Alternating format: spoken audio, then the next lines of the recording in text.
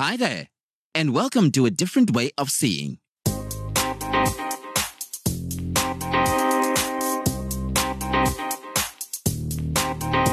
Have you ever wondered how a disabled person lives their life?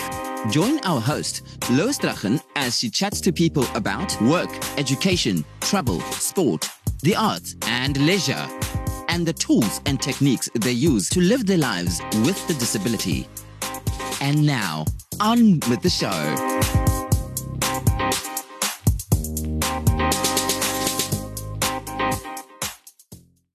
Hi there, and welcome to today's episode of A Different Way of Seeing, a podcast where we talk all things disability. I'm your host, Lois Drachen. Today we're chatting with Michelle Steiner, who is a paraeducator. She runs a blog called michellesmission.blog, and she is an advocate for the rights of persons living with learning disabilities. Michelle, welcome to A Different Way of Seeing. It is great to have you with us on the show. Oh, thank you so much for having me. I appreciate that. Well, it's really great to have you with us. And I've been reading your blog for the last few weeks and really getting to know a little bit about you and about the work you're doing and about your life's journey. So maybe as a starting point, we should take a step back and say, for those who aren't already following your blog, can you just tell us a little bit about who you are and what is your backstory? Sure. Well, my name is Michelle Steiner, and I'm a paraeducator in a school with students that have disabilities. And I'm also a disability writer with my blog and some other published articles. And I'm also a photographer. I love to take pictures of flowers and nature. And I try to do advocacy work with my blog. And a lot of that has inspired me to advocate for others has stemmed from having a learning disability myself. I was diagnosed as a young child, and I didn't have a lot of connections with other people that had disabilities. So I think sometimes with a lot of my experiences, I try to help others that have learning disabilities and try to break it down for them to have that connection, but also to break it down for other people so they're able to really understand what having a learning disability is. How was it first picked up that you were living with a learning disability? I was diagnosed when I was in kindergarten, which I was really lucky to have that diagnosis.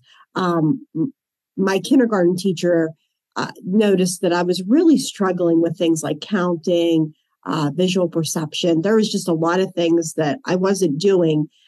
Even my preschool teacher a year before thought, okay, something's going on. But I was my parents' first child. So they sent me to school. And pretty quickly, when I went in there, I started to really struggle. So tell me a little bit more about what your schooling was like going through the different schooling stages as you progressed. How was your learning difficulty, the disability, how was it accommodated? Sure. Well, shortly after my diagnosis, I had to repeat kindergarten the following year, and I began to receive specialty services. And we went to a different school in our district. The elementary school years were really difficult academically and socially.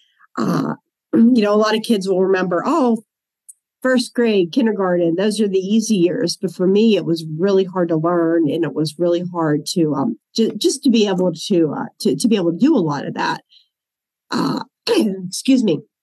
But as I progressed, the academics got a little bit easier.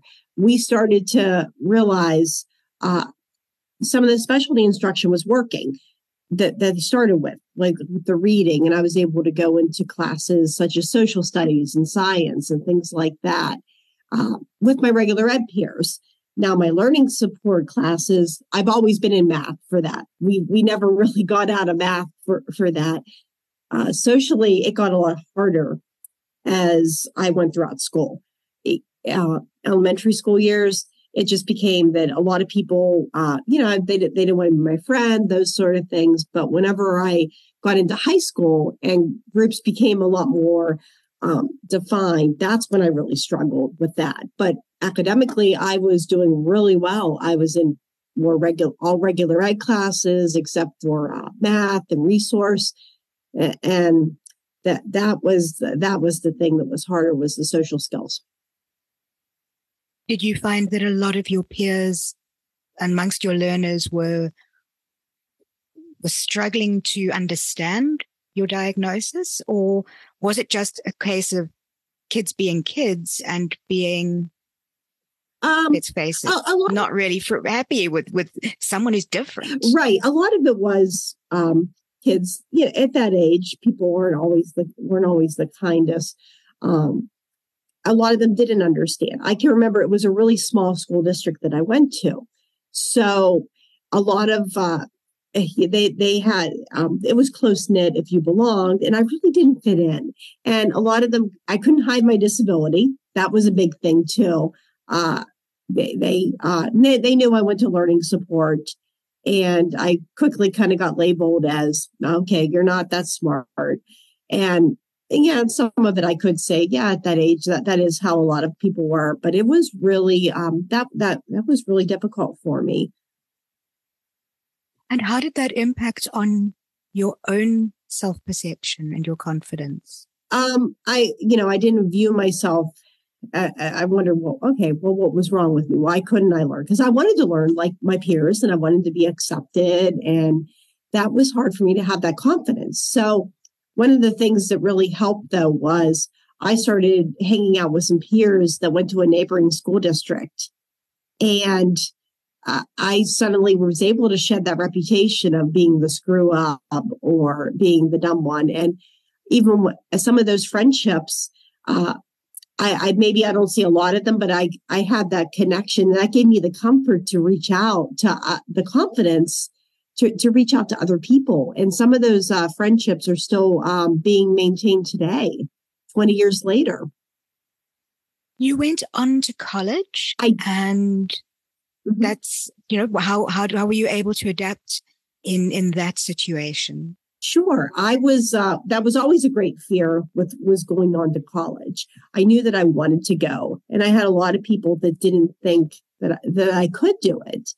And I remember I had a learning support teacher that didn't think I could, but I also had a student teacher that said, you can go on to college. And I was just amazed. I thought, well, how could I do this with having a learning disability? And I was able to find a program that had accommodations and had something that interested me. But because of the stigma, I didn't use the accommodations initially. And that was a really big mistake for me. My grades really suffered. And finally, I had a professor that's in a class that I was really struggling with. And she said, why don't we at least try to get you extended test time? And once I did that, I was able to pass her class. I didn't do really well. But when I went back to university and I used all the accommodations and I found a program that worked, had the least amount of math and science possible, I did really good. I made Dean's List one semester, and I was able to get my bachelor's degree despite everyone telling me I couldn't do it. How does your learning disability impact on your day-to-day life now? And what accommodations are you using to adapt to doing everything that you're wanting to do? Well, one of the ways it affects me now is I'm not able to drive. That's with my visual perception, but it's not with my eyes. It's with my brain and the reaction time and just trying to coordinate everything together. I am really lucky that I have a great support system. My husband is able to take me to work, and I have wonderful coworkers that can take me home. I have family that can take me places. I also live in a central location, so I'm able to walk when everything else fails to go where I need to go. And a really hidden benefit with that has been with taking pictures. A lot of times people say, you bring out these details that other people might miss. So I'll be in the car with my husband, and he'll be driving and I'll say, did you see that? And he'll be like, no, I'm paying attention to the road as he should. And I'll get that chance to go back there and take a picture of a flower and to be able to do that. And that's not something that if I was driving, I would have the option to do. And that's been a blessing. It can be hard for me, even things like I can't read an analog clock because of the dyscalculia with the math disability. So everything's digital now, which is nice. So I'll use my Fitbit, or I'll do, having digital displays on our appliances at home. So that helps to be able to know what time it is. And also just when I'm cooking at different temperatures. I also struggle with hand dexterity. So things like I can't use a manual can opener. So I'll use an electric one. That helps. And opening up objects, that can be hard, like with keys. So it can be difficult to have locks, with the house. And I sometimes just have some patience with that with me. It can be hard totaling up items if I go out to the store. It's always a surprise how much things come to, which I'm sure it is for everybody, but I can't visualize how much money I'm spending. So a debit card isn't helpful for me if I want to go in with a limited amount. But if I have $20, I can see the dollars going. And that helps me to be able to say, okay, if I want to be able to get all these items and I know what range I'm working with. So that's one of the ways that can be really a challenge. I think, for me being blind, I feel very grateful that the options, the solutions, the alternatives, the technology that we have that is available to us makes those accommodations so much easier than perhaps it would have been 20 years ago, 50 years ago, 100 years ago. Would you say that your situation's the same? I would say it is definitely to a point. I would say that we've come a long way with understanding it and learning different ways to do that. But I agree with you, definitely. I think the adaptive equipment that is out there is a lot better than it was when I was growing up. I can remember people with the analog clock, they couldn't understand why I couldn't read one. People would say, well, there's a clock right there. And it was that attitude, that, well, you should be able to get it one way when there's a lot of different ways to do that. Another thing that I struggle with technology that helps out is my handwriting is also isn't legible. So I'm able to type things, and that definitely is learning how to type. That was a blessing to be able to do that. So I think there is a lot of technology. Yeah, I used to, with being a para, I was a one-on-one with a few students who were blind. So yeah, definitely there's a lot out there for that.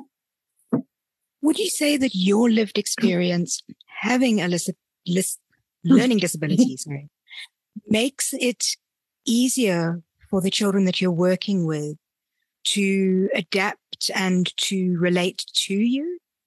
Does it make you a better para educator? Well, I work with 7th graders now in a learning support room.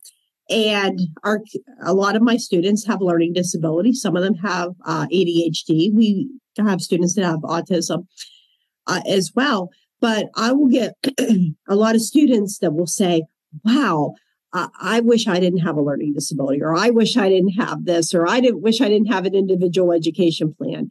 And a lot of them are scared. And I get to go and say, well, it's not a bad thing to have a disability. It's not a bad thing to have a plan. And sometimes I remember I had a student in the beginning of the year who was really struggling in a class, and she was afraid to ask for help.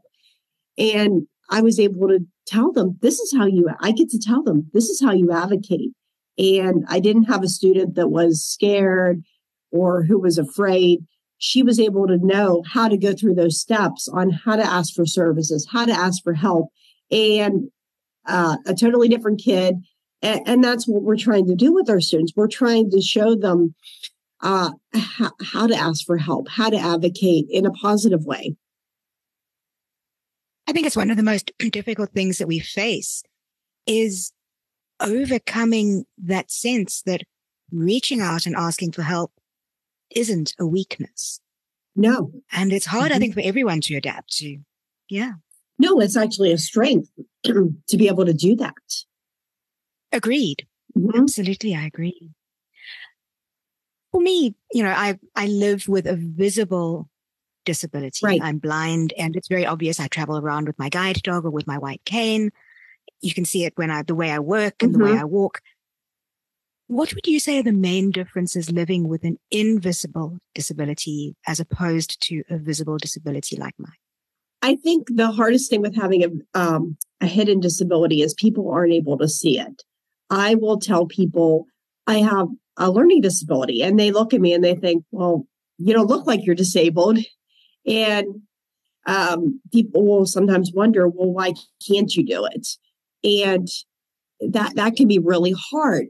So it can be easier to tell if somebody might have a physical disability, or if they have a guide dog or a cane or things like that. That you wouldn't expect somebody to do something like drive a car or be able to do certain things. Or if someone's in a wheelchair, you're not going to expect them to be able to use the stairs.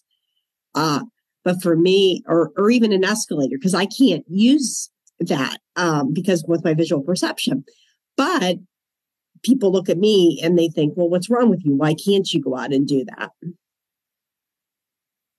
I think it is the expectations of what people know and are aware of with the more visible disabilities are less apparent. And it sounds so obvious to say if it's a hidden disability, the biggest challenge is that it is hidden. But the consequences of that are often not understood. And I think, just laying them out as you've just done kind of puts a bit more, not emphasis, but a different perspective on it for people. And I hope people listening to this will just pause and think for a second about what that might be like. Right, exactly. Just to have that perspective of what it really is. Yeah. Tell us a little bit about your blog site, Michelle's Mission. How did it start, and what are you hoping to achieve with the blog? Well, I began my blog about 3 years ago, and the goals of Michelle's Mission are to educate, to empower, and to encourage people with and without disabilities. So on my blog, I do a lot of nature analogies. I'll do a lot of metaphors with trying to compare nature to having a disability. And I also try to do other metaphors as well. My latest one is trying to from trash to treasure with the process of accepting my disability. Because at one point I thought, oh, this is garbage having one. And now I've learned that I can use this as a treasure that can help other people. Nature is a big thing. I love compare gardening and going on walks and being around flowers and other living things. So I will sometimes compare the process of like blooming of a flower to having a disability, or different kinds of things with make things with flowers and gardening. And I'll take pictures and sometimes I'll post pictures on there of flowers that I took. And that gives me a way to show my photography, and to also just to be able to put things out there that provides information on having disabilities in a way that other people can understand. Where can people find your blog site? I am at michellesmission.blog. And are they able to reach out to you, to contact you if they'd like to find out more about you and your story? Yes, they are definitely able to do that. Great. Thank you. And we'll add the link to that into the show notes for this episode as well. Sounds wonderful. Thank you. I want to just go back one step to your photography. And that is to discover, how did you discover your love of photography? How did that develop? That developed, I think, because I never considered myself an artist. I can remember that. I think my husband bought me an iPad, and I remember we would go and we would go places, and I would take these pictures, and that's where the love of the photography began. And just being able to take that and capture those moments. And that's whenever, that was just a few years ago that I developed that later in my life. Do you share your photographs anywhere other than on your blog site? Yes, I do a lot of things. I put a lot of pictures on Facebook. Yes, I love to do that. Yeah, I tried to. I also had a picture that they turned into a journal with a program called Independent and Work Ready in the UK. It got turned into a journal. It was a picture of a butterfly. I can remember that. I also do contests locally in my area. I try to do that. And our local arts center, I've showed pictures in that as well. That's fantastic to hear, and certainly sounds like you are very passionate about your photography. We wish you success with that and with your blog. Yes. Michelle, thanks so much for chatting to us today on A Different Way of Seeing. It's been really great to learn a little bit more about you, about your work, and about your blog site. Well, thank you so much for having me, Lois. I certainly appreciate it. Thank you for listening to A Different Way of Seeing. We would love to connect with you, so find Lois at loisstrachan.com or Facebook, Lois Strachan Speaker. This podcast was edited by Craig Strachan using Hindenburg Pro. Hindenburg, it's all about the story. The credits are done at Naledi Media. Naledi Media, all your vocal needs under one roof. Read by Charlie Gyasi. That's it for now. Thank you for joining us, and see you next time when we bring you into the world of seeing differently.